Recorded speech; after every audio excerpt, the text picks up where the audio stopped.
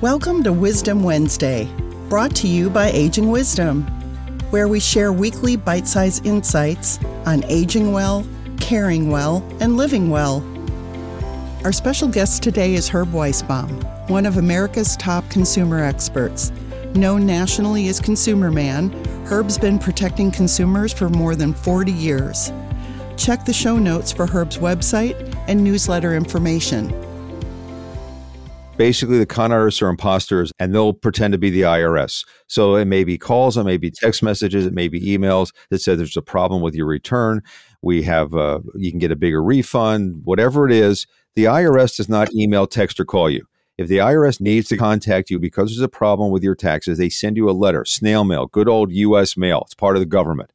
They do not contact you any other way, and they don't ask you for instantaneous payments on the phone. You got to pay us right now in any way, shape, or form, in any manner of currency. It's just not the way it works. The only time the IRS may ever call you or email you is if you're in the middle of a negotiation with them and you've already had something ongoing, and they may call or email you, but never the first contact. The first contact from government agencies, whether that's Medicare, Social Security, the Internal Revenue Service, the initial contact is always via U.S. mail. If it comes any other form of digital communication or the phone, it is a scam. Run away as fast as you can before they steal your money. Okay. Thank you. Thank you. Is there anything else we should be aware of? I know there's just a whole world of these scam artists and these mobsters out there just waiting to, take our money and empty our bank accounts, but just for the good of the order. I'll leave you with a final tip. In this digital world, there's no undo button. If you give somebody your Social Security number, if you type in your bank account number, whatever it is, and push submit, it's gone. There's no getting it back. So you have to stop and think on the front end. If you're not sure, just put them on hold, stop the transaction, and as I said, call somebody, talk to somebody you trust, or one of the organizations that are set up to help protect you. They would be happy. They would love to have your call and tell you that's a scam. Please hang up. That's the rule. Don't be embarrassed. Don't be afraid. Check it out, because once you've been taken, you may never see your money again. And unfortunately, I know seniors who've been taken, they get depressed or they committed suicide. They get so embarrassed, they lose all their life savings.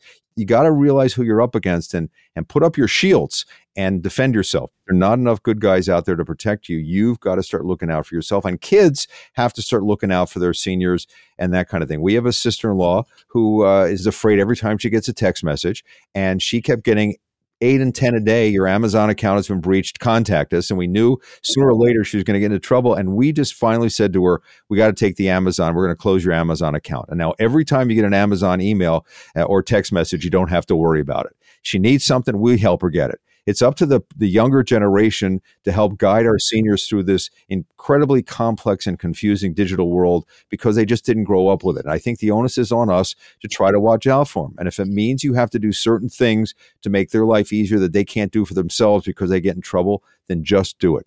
It's just simply the fact. Just do it. You mentioned a lot of different organizations, and we'll provide all that in the show notes for the Better Business Bureau, the Attorney General's Office, AARP Fraud Watch. And I appreciate you also emphasizing that for AARP Fraud Watch, you don't have to be a member in order for them to be helpful to you. So there are a lot of people out there to help. You are one of them. And we'll also include information about the ConsumerMan, your electronic newsletter, which I get every week, and I just gobble it up, and it's always so helpful and informative. The work you're doing with the Consumer's Checkbook, and then your podcast with Consumer's Checkbook, the Consumerpedia, which I find really enriching as well. So we'll share all those resources with the listeners. And you have to sign up for the newsletter. So if you go to ConsumerMan.com and then just sign up for the newsletter, there'll be a pop-up screen that says, would you like to sign up for Herb's newsletter? You will start hearing from me once a week. I will give you a link to the podcast. I will give you every story I do for Checkbook and a lot of other resources. It's free. I don't share any of the email addresses with anyone but my dog, Sam. And you'll hear from me every week and get a lot of really good information. Thanks for listening. Join us next week for another Wisdom Wednesday. In the meantime, visit our website at agingwisdom.com, where you'll find more resources to help you navigate options for aging, caring, and living well.